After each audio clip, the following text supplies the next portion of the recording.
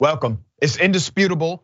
I'm your host, Rashad Ritchie. We got a lot on the agenda today. Breaking down news of the day, we got Wozni, Rebel HQ contributor, host of Woke Bros, writer at The Ringer. Also, in the bullpen, Christopher Bernard, commentator, Young Voices.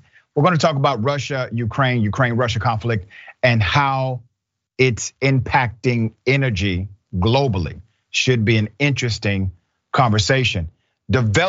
Breaking right now.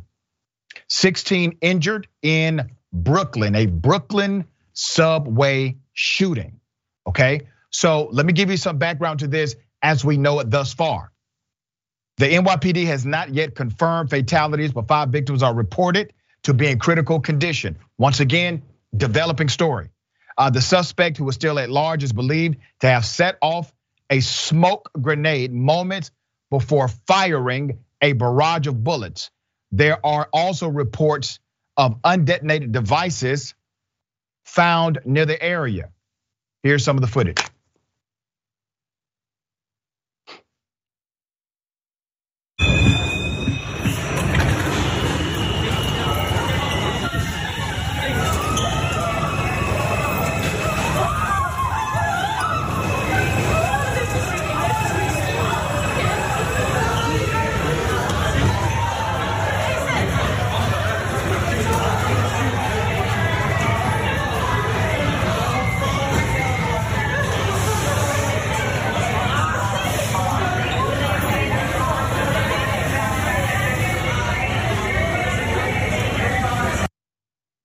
Very sad, extremely sad.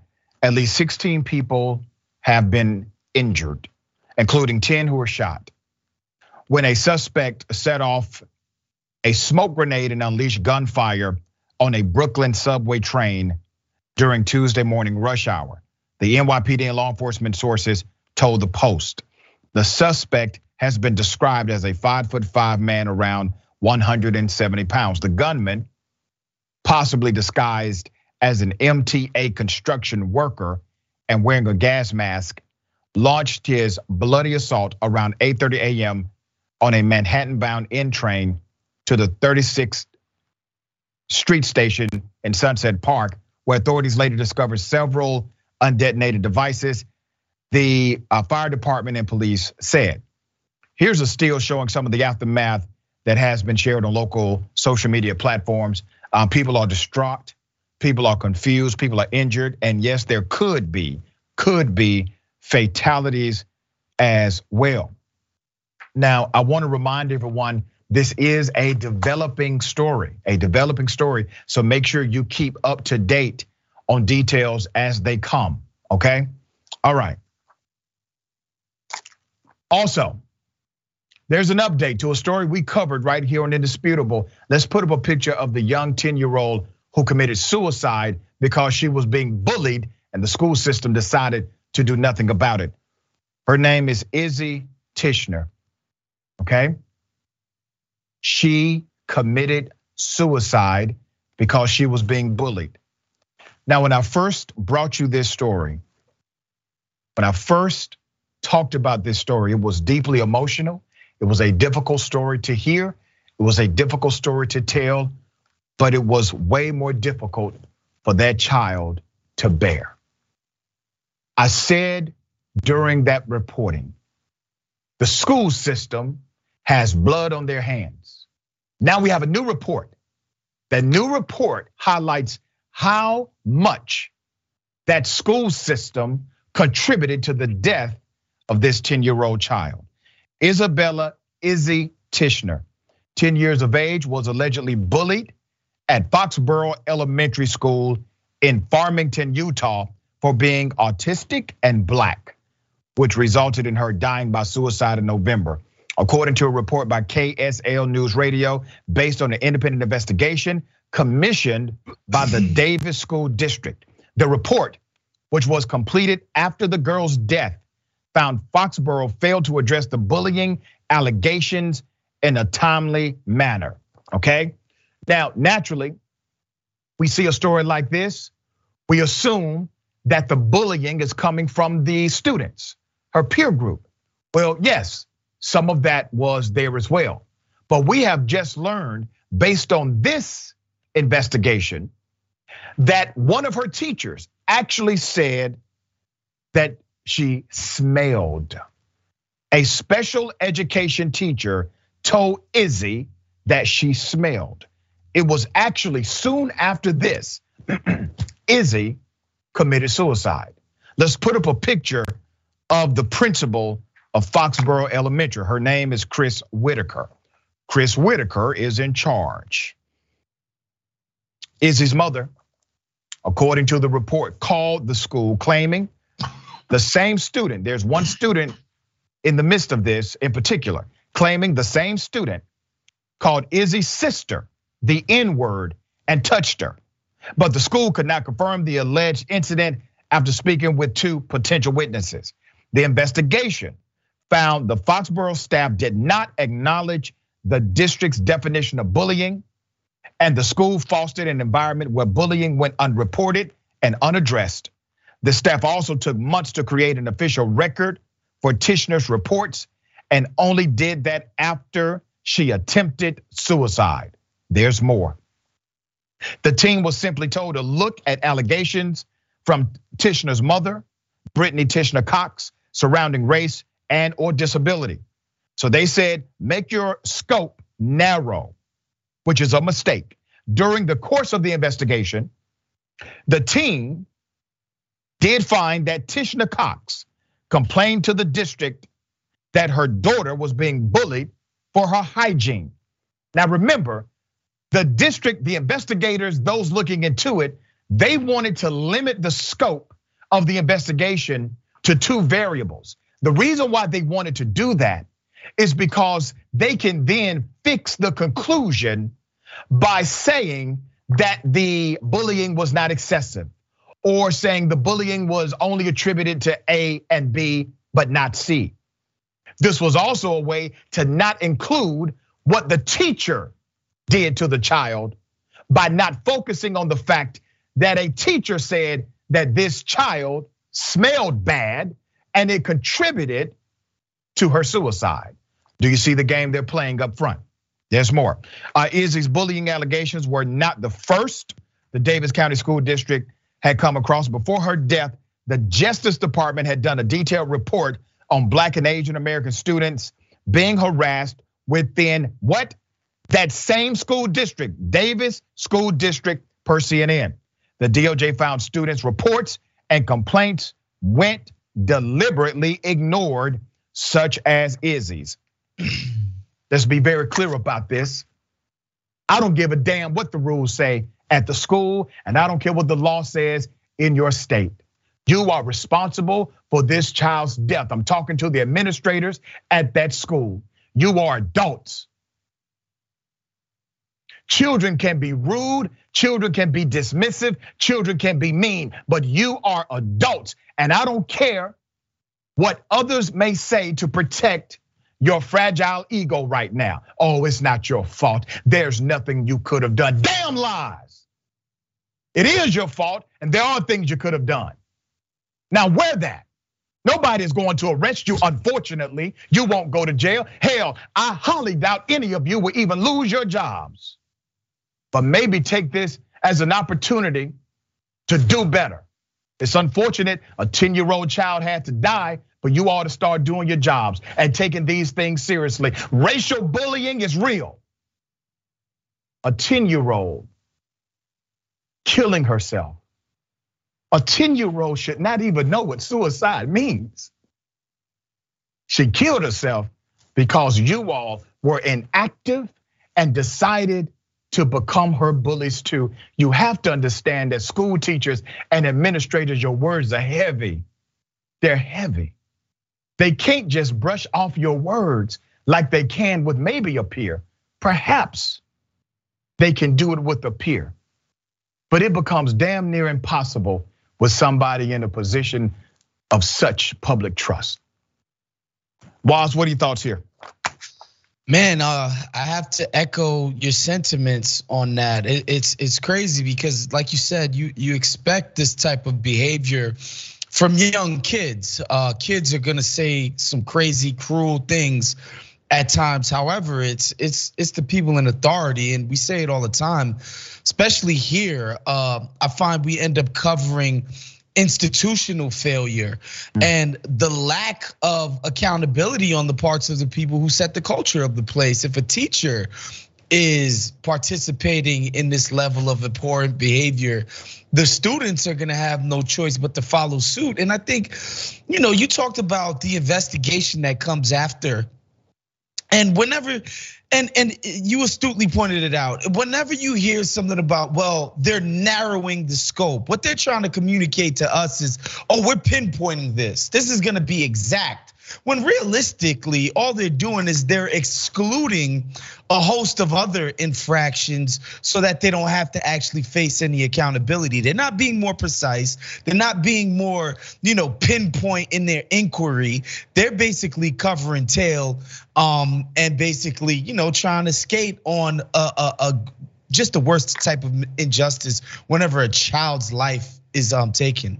That's right, and Republicans would like you to think that critical race theory, something that's not even taught in K through 12 education, should be the legislative focus of what they do to enhance or better K through 12 education. I guarantee you not one of those conservatives, and hell, maybe not even the Democrats in that state, will create legislation to solve this issue inside of the school system, a real problem being faced by students right now.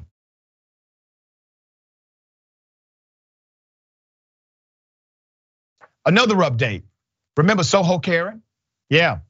Well, she has now pleaded guilty. Let me remind you of the incident. Here it is. Show me this on my phone. Show me. No. You don't have to explain nothing to her. Take the case off. That's mine. Literally, get it back, please. Are you kidding me? You feel like there's only one iPhone made in the world? No. Okay, then show me the. No, show me you get a life over there. No, what's on your background? You better go use find my iPhone. Go do that. Find my iPhone is on. On that. Right no, you can't. No. I'm the manager of the hotel. I don't care. He will this right is my now. son. Hey, did you see me just come downstairs out of the elevator? I'm trying to help. Man. No, but you're not helping. I am. What you're being is disrespectful. No, I'm trying to settle this situation. My son has nothing to do with her. No. I'm trying to figure out what's going on in the lobby. Then show me the proof. No, he's not leaving. Show me the proof. Are you kidding me? You better get on. I need you away. Let's go, kid. I need you away. I'm sorry. Better get on. We have you see two black people? No, I'm not letting him walk away with my phone. Wait, better get on somewhere. No, please get my phone back. I cannot not have my phone. Get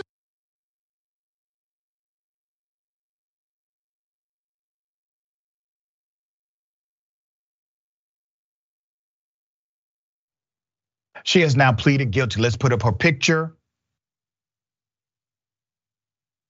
This is Maya Ponsetto, AKA Soho Karen, all right? She pleaded guilty on Monday to unlawful imprisonment as a hate crime for her falsely accusing the then 14-year-old Keon Harold Jr. of stealing her cell phone and then attacking him at the hotel. This was back in December 2020 when viral, everybody remembers this.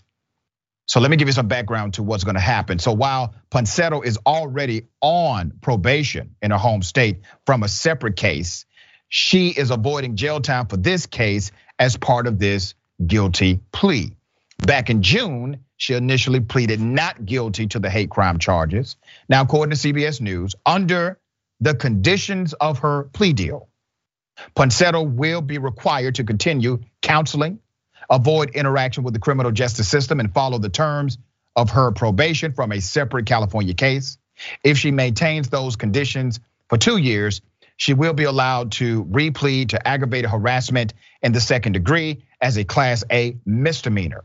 If she fails to abide by the terms, Ponsetto could spend 1 to 4 years in state prison, okay? Before I go into some more detail here, I want to remind everyone of the systemic issues involved. If you remember, Soho Karen was in a hotel and she made an accusation against another guest. Well, in that accusation, she decided to become aggressive, violent, to physically stop a person's mobility, Well, the hotel manager decided to get involved by going after the black family. Systemic bigotry. At no point did he say, wait a minute, this is a guest. You cannot talk to guests this way. We have security footage that can be reviewed. You make a claim at the desk. Nobody did that.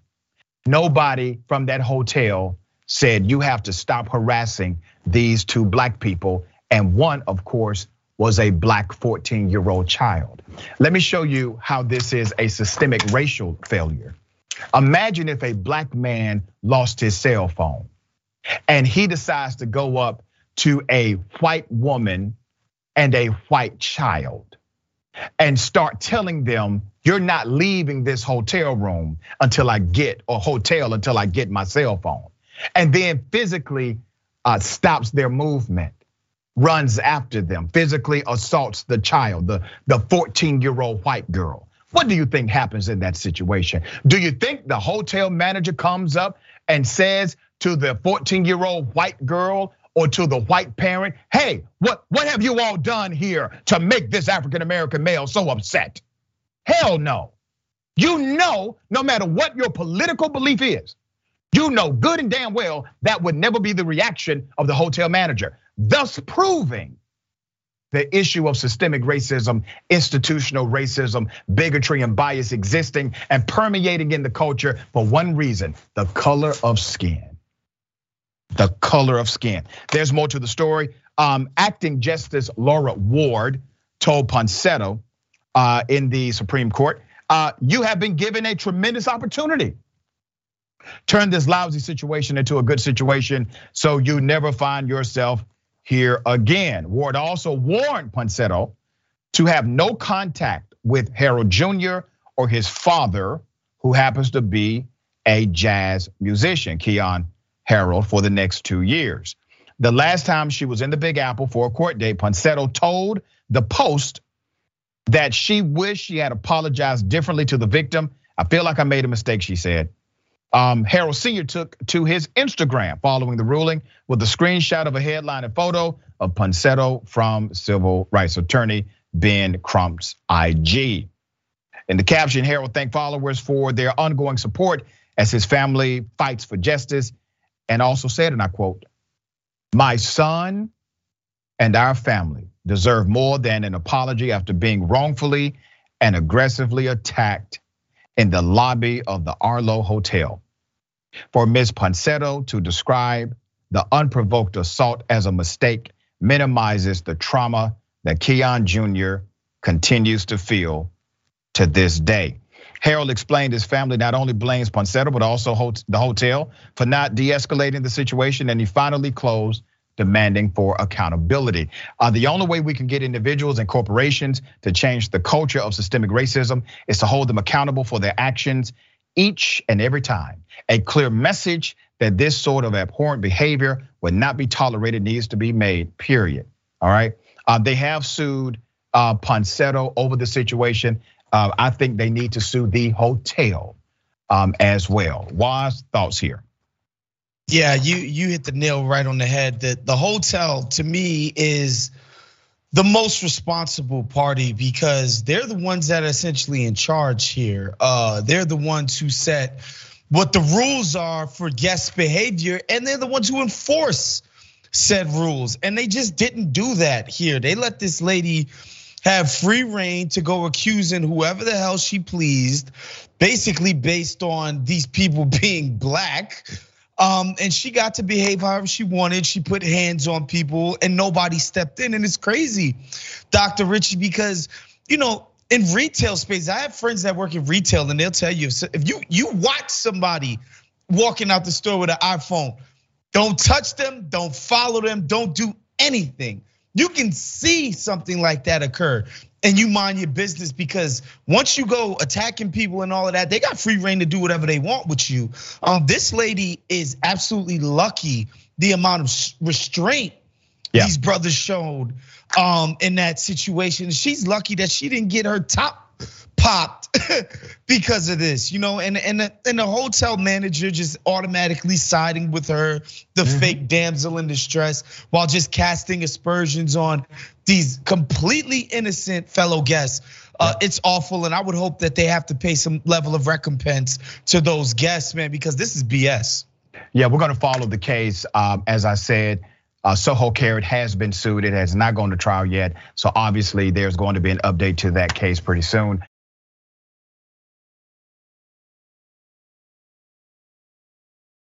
Let me show you the picture of an alleged monster, okay? Let's put her picture up.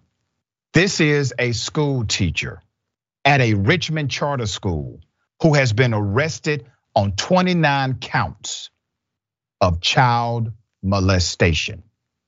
The teacher in question is Anessa Page Gower, 35 years of age, who is a biology teacher at Making Waves Academy. This story has so many twists and turns. Prosecutors allege that Gower engaged in numerous acts of a sexual nature with 7 minors, 7, between 2021 and 2022. According to a statement released by the DA's office on Friday, the allegations include sex acts with minors, inappropriate touching, and sharing sexually graphic photos over online platforms. Put up her picture again. Okay, that's the alleged monster. And I want to remind everyone that monsters come in all shapes and forms, okay? Now, you may think, well, this is a tragedy, but obviously an isolated incident at this school. It gets deeper. Nelson said that Gower has been terminated and the school has reached out to parents, students, and faculty to provide support where it might be needed. Gower is in custody with bail set at $1.19 million, okay? Now, I did some research on this. Less than 1% of institutions, we're talking about K through 12 education, will actually have to deal with a teacher who commits child molestation, less than 1%, all right? This school has dealt with it multiple times. Let's put up a picture of this monster. So the first monster is actually the second teacher to face charges for molesting a student at that same school. In 2017, that guy, Ronald Ginto, was convicted for abusing 12 students. The 12 boys sued Making Waves in 2015, alleging that the school knew or should have known that Ginto was dangerous, in part because he had been fired from a Boy Scouts program years earlier. The suit also alleged that Making Waves did not prevent Ginto from using his status as a teacher there to convince parents to sign their children up at Camp Epic. Not only do you have 2 educators in the same school, they were able to molest or allegedly molest multiple children during their tenure. Now, this is a systemic failure, okay? This is not just an isolated incident. There's an issue connected to this institution that must be unraveled. And remember, we've reported on many of these stories on Indisputable because I believe we got to shine a light to this stuff. I want to remind everyone that these predators seek opportunity to be trusted by kids. They seek these public trust opportunities and these positions. Now, the vast majority of school teachers would never engage in something like this. I was adopted by a school teacher. I know many of them, most of them, the vast majority are great people. But you have to know your teachers, all right? This guy already had a problematic past. Wild's thoughts on this?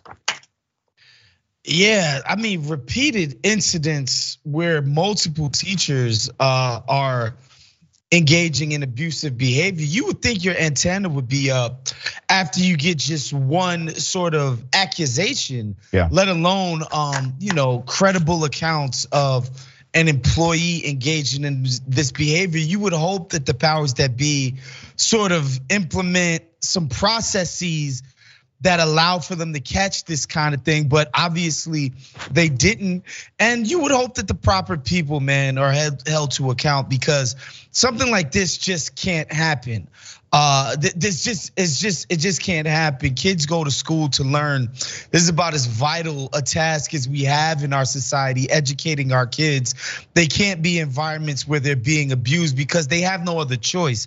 Children have to be educated, and so therefore we have to ensure that these places are safe and that we're weeding out people who are abusive to young people. That's right. You got to enhance your systematic protocols for children. We got more on the other side. It's indisputable. Stick and stay.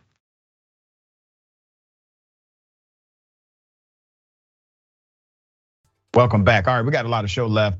Let me read a few of these comments and then we'll get right back into it. V says, just like 911, crazy stuff happening on a Tuesday morning in NYC.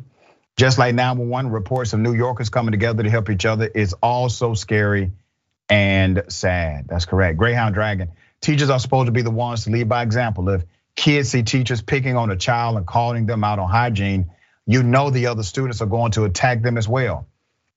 Yeah. Craig Gray Souffle, of all the Karens you've shown here, Dr. Richey, I've hated this one the most. Yeah, talking about Soho. And Adrian Vixen says, as an autistic person who was bullied by teachers and students as well, this breaks my heart. I was suicidal at 10 too. That's so sad. So sad. All right, thank you for sharing that. Okay, ladies and gentlemen, I wish a Karen would. You want to call the police on them for having a barbecue on a Sunday? You're still free! Back off! I'm going to tell them there's an African-American man threatening my life. Get your hands off! Let's go. Call the police! I don't give a I'm above the law, bitch! You better ask somebody! That's one way to stop the Walmart person from asking for your receipt. What am I supposed to say, man? I mean, she's above the law. The hell can we do? Obviously, Walmart security cannot touch that. What's loss prevention gonna do about that? Karen is above the law, Waz. Dude, the roar, that's what I like. She had that primal roar, like, stay away from me. I'm dangerous and I will hurt you. That was interesting, and the fact that she's not afraid of police. That's right. That's inspiring right there. I don't know that I share those sentiments, but I like watching it for sure. All right, I got something for everybody. Double dose. You want to call the police on them for having a barbecue on a Sunday? You're still free! Back off! I'm going to tell them there's an African-American man threatening my life. You are Call me in that. Call me in that. Hey, yo, watch this. Hey, yo, watch this.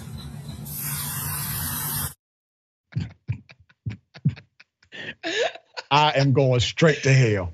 I am not supposed to laugh at that, damn it. All right. Okay. I do not condone spraying elderly Karens with water. I really hope it was water. So let me give you some background to this particular Karen. The Karen in question here. Why you gotta stop laughing, brother? I'm sorry, man. Brother, you gonna get me in trouble. Facial expression when she realized what was happening just took me out. Cause she went from defiance to just oh. Okay, so this particular Karen was calling the black male the N-word over and over again. And I don't know why he had a spray bottle of water, maybe for cats. I don't know. But he decided to spray the Karen with water. Listen, I don't condone it, but there are worse ways to deal with Karens, okay? All right, we're gonna show the video again. That's what we're gonna do. All right, we'll show it again. All right, here it is. I mean, when you think about it, it's just water, Was. Hey man, this is Karen repellent. A lot of us back in the days had to deal with rodents in the crib, and you had to get the Raid and all kinds of repellents to get rid of some of these, these annoyances.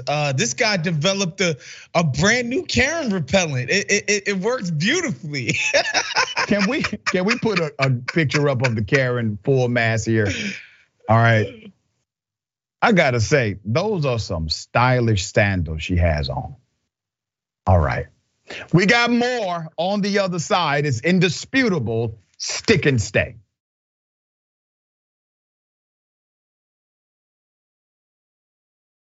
Welcome back. We got a lot of show left. Let me read a couple of these comments. Craig Souffle says, I am Karen. Hear me roar. Literally. All right, Bernie the Kiwi Dragon. I'm melting. Oh, what a world. What a world. Right, did he think she was a witch? Okay. All right, Clubber Lang says, blood of Christ compelled you, Karen. And Homo Spicius says, it's hard to have any sympathy for OG Karens that thrived during the segregation era.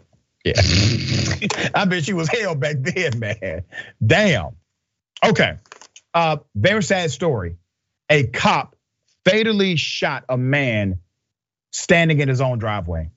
Let me give you some background to this story. A grandfather who was simply protecting his home during a suspected break-in was fatally shot in his own driveway by the police. I got some of the footage. Here it is.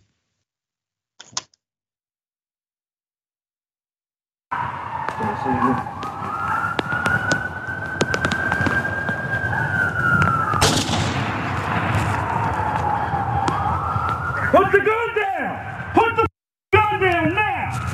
I will light your ass up! Put it down! The man who had the gun was protecting his own home because he thought it was being burglarized. Let's put up a picture of Mr. Calhoun. Mr. Calhoun was almost 70 years of age. Was shot by Clayton police near his home in Jonesboro just before 6 a.m. on March 23rd. This is in the state of Georgia. There's a reason why Mr. Calhoun had a gun. I'm going to get into that in just a moment. The incident began when Clayton police received multiple 911 calls about a man with a gun moving suspiciously around homes on Jenny Circle just before 5:30 a.m. The department said in the release. Around the same time police arrived, a 911 caller reported hearing a shot fired in the neighborhood. At that point, Clayton police said the officers followed department procedure and took out their own rifles. They first saw him moving through yards and the street at 5:33 a.m. Then saw him lying in the grass with the long gun at 5:38 a.m. according to the release. Officers then saw the man move behind the white truck, pointing his gun at houses before moving to the street where he was seen sitting, lying down around 5:50 a.m. according to the police report. Officials said the officers had 2 points of observation where they could see the man pointing his long gun at one of the officers. In response, one of the officers fired his rifle, hitting the suspect at 5:52 a.m. The timeline is important. Officers rendered first aid until the fire department arrived and took over at about 6:01 a.m. Shortly after, Mr. Calhoun was pronounced dead. Let's put his picture up again. Okay. He's an elderly man, right? His family, on Friday, Calhoun's family detailed multiple factors to explain why he was lying in the street with a shotgun. Calhoun's wife, Cheryl Calhoun, said someone tossed a brick through their back window in February in what they believe was an attempted burglary.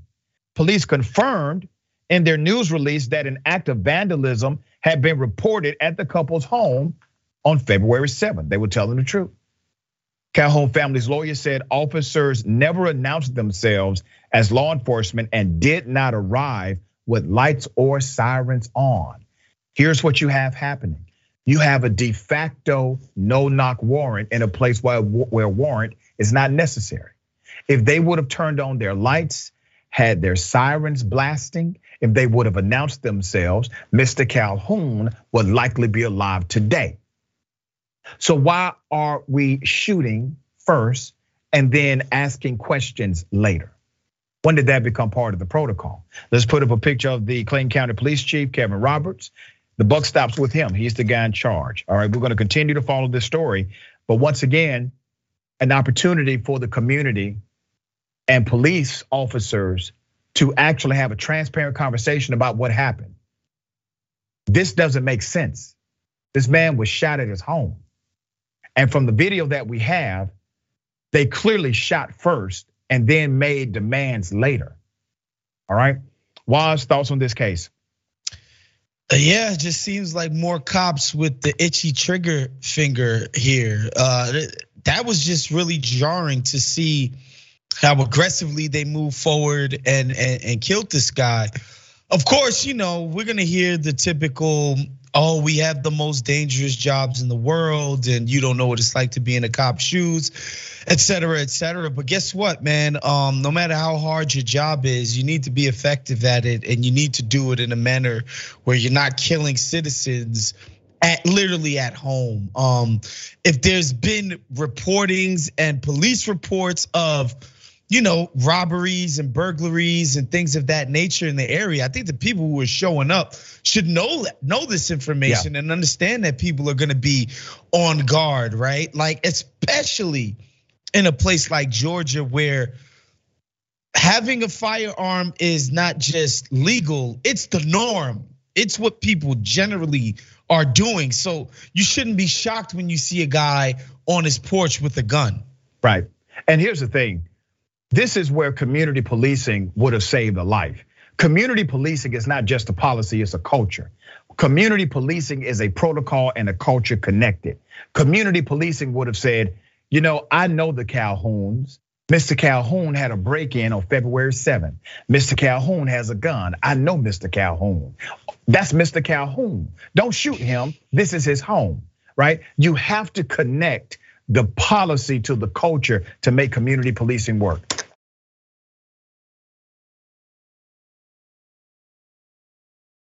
Kentucky jail official went on a racist tirade. This was amazing. And he was recorded by the former sheriff. Let's put up a picture of the racist jailer. All right, let's keep his picture up. He's an elected Kentucky jailer, has been caught repeatedly using racial slurs during recorded conversation. And it's not the first time he's been caught up in racist behavior, okay? So you have Bullitt County jailer Paul Watkins. That's Mr. Watkins. He was voted into office in 2018. He is now seeking re-election. He's seeking re-election. Watkins is said to have used the N-word 6 times during the 64-minute recording. Now, who recorded him? This guy recorded him. But who is he? That guy, is the former county sheriff, Dave Greenwell. This was during a conversation they had on March 3rd. So Dave set up and recorded his buddy, Paul. Now, let me say this, okay? Let's put up a picture of the sheriff again. All right, the former sheriff. I'm not a fool. I'm pretty sure this sheriff has used the N-word too. And that's probably why his buddy felt comfortable using it in front of him, okay? So there's more to the story. That person, the former sheriff, is no stranger to controversy himself. He was actually indicted on charges of hindering a federal drug investigation. He was actually acquitted on that later.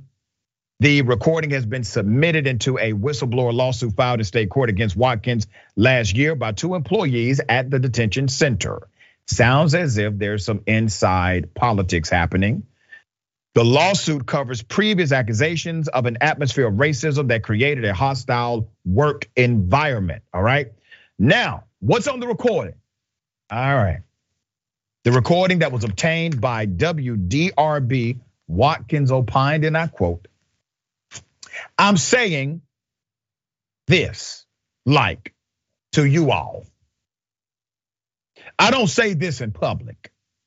See, my granddaughter's married to an effing N-word. And he is an N-word. There's a thing, wait a minute, I heard the recording while I'm trying to do it in the spirit of the jailer, all right? Give me a minute, brother. Okay, this is how he talks. It's not my fault he talks like this. Try it. There's a difference between a black guy and an N-word. And this, and he calls him a bastard. And he goes on, there's more. In another point of the recording, he shared his thoughts on interracial relationships, just volunteered his thoughts saying, and I quote, "I mean, I know I'm old school, but I ain't never seen like all of this ish. Have y'all? And then you watch TV and you see effing N-words and a effing white woman, all kind of ish." All right, it gets deeper. Greenwald, who was fired by Watkins, okay? Greenwald was fired by Watkins, explained to WDRB that Watkins called the meeting to gain Greenwald's support for his campaign and to apologize for past grievances between the two men. So literally, you're asking the guy that you fired to now endorse you in your political campaign. He came to the meeting saying, yeah, I got your endorsement, all right. So I'm gonna let you say the N-word for 60 minutes. Here's the thing, jailer. Let's put the jailer's picture up again, okay?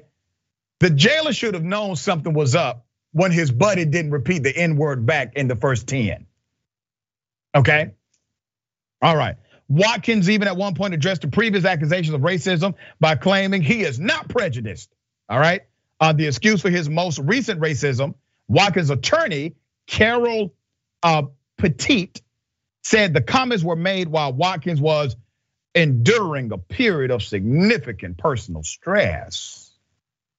Well, damn, I didn't know stress just magically makes somebody racist, okay? That's a new one. You gotta look this up in the, I guess, American Psychological Association handbook. Maybe it's there. As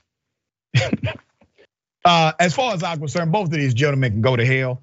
But it is quite interesting how this happened, right? What are your thoughts? He said old school, and this is just old school bigotry. I'm always surprised how often just interracial dating plays such a huge role in this. Like they really just get upset at the idea that white women might participate in consensual sexual activities with black guys. Like this is what it all boils down to. He's like, we're seeing our women, they're taking our women. It's all so silly, but yeah, obviously this guy doesn't deserve his job. And on a more serious note, Dr. Richey, so many of our penitentiary facilities are completely inhumane in how we maintain them and the conditions that they're in. And that stuff, and that's just from the system itself. It's only exacerbated by having the people in charge of those things be so bigoted and hateful of the population, man. It's really sad, and that's why this really matters. Like this guy's in a position to make the lives of these inmates freaking hell, and we know that he would want to because he's so freaking racist. That's right, and see, that's the policy connection here. You have a racist jailer, you have a jailer who's openly racist. You don't think he hires racist people? You don't think he has other conversations like that with other people that work under him, under his command? Of course. And you don't think his policies reflect bigotry and racism at their core? Of course they do. But once again, according to him, he's not prejudiced at all. His racism is simply a product of his stress. All right. Here's one way to get out of jury duty. I don't know how to explain it. Let's just go to the video.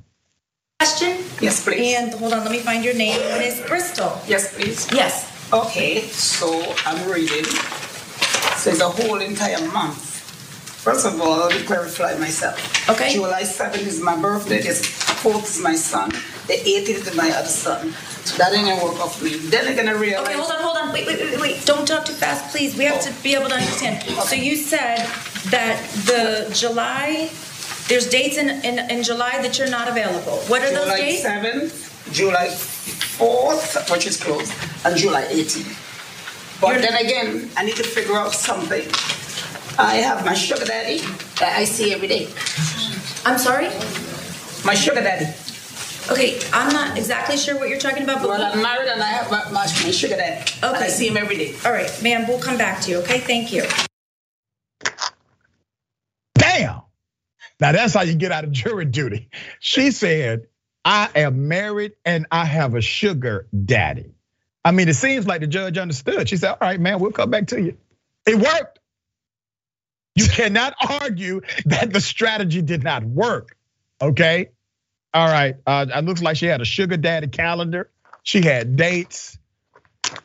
What are you gonna say to that? If you're a judge, okay, what are you going to say about the sugar daddy calendar? I mean, madam, you came here with receipts and details. What can I do about that? All right, obviously I can't inconvenience your sugar daddy. Well, I've heard, Dr. Richey, that marriage can be a full-time job. Maintaining a family can be a full-time job. But I know sugar babying can also be a full-time job, man. These things is maintenance. And look, I'm not here to shame sex work or kink shame. We're a sex positive show here at Indisputable. So look, the woman is busy. Okay, she's occupied, man. She's occupied. It's gonna be tough to manage all this, jury duty stuff when her real job is calling. And let me say this on a serious note: when you have serious cases in particular, you want jury members who can really pay attention to the evidence. This was a serious jury selection. So let me give you some background to what the jury selection was about. So a prospective juror for the sentencing of Florida school shooter Nikolas Cruz told the judge she would not have time for the civic duty because she's both married and has a sugar daddy. This is a very serious jury. Parkland gunman Nikolas Cruz pleaded guilty in October to 17 counts of first-degree murder and 17 counts of attempted murder in connection with the massacre. But the death penalty trial was delayed after prosecutors said they needed more time to interview the mental health experts who are expected to testify on behalf of the school shooter. The 3-step jury selection process, which actually started Monday, is expected to last 2 months, followed by a 4-month trial to determine if Cruz receives the death penalty or life in prison without the possibility of parole. So once again, I do encourage jury duty, but I want jurors to be there who can pay attention to the data, to the information, to what's being shared, because that's important, especially when you're talking about cases like this. So once again, serious jury. She doesn't seem to be the settle down type.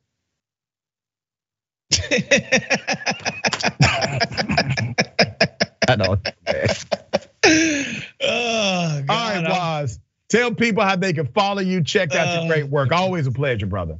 Same, the pleasure's all mine. Yeah, we're doing a lot of work with Rebel HQ now, so be on the lookout for that. Of course, my MBA and culture work at theringer.com. And please check out Woke Bros, a podcast that I do with Nando Vila. You can get that on every single podcast platform or medium. Beautiful. Always a pleasure, my dear brother. Thank you for being on the show. All right. For those that are watching via linear television, that concludes our hour. But if you are watching via streaming, we're going to continue the program with the bullpen coming up next. I encourage you, if you're watching me on linear TV, make sure you hop on the streaming platform, check out the rest of the show. Let me remind everybody of a few things, okay? The watch list, subscribe to the watch list with JR Jackson, the big homie. That's easy, youtube.com/watchlistTYT. Follow and like on facebook.com/watchlistTYT. Watch live weekdays, 12 p.m. Eastern time, 9 a.m. Pacific time. Really, really great content. News, politics, culture, current events, sports, and more. Remember, take care of yourself, take care of each other, take care of the planet. Remember, the truth is always indisputable.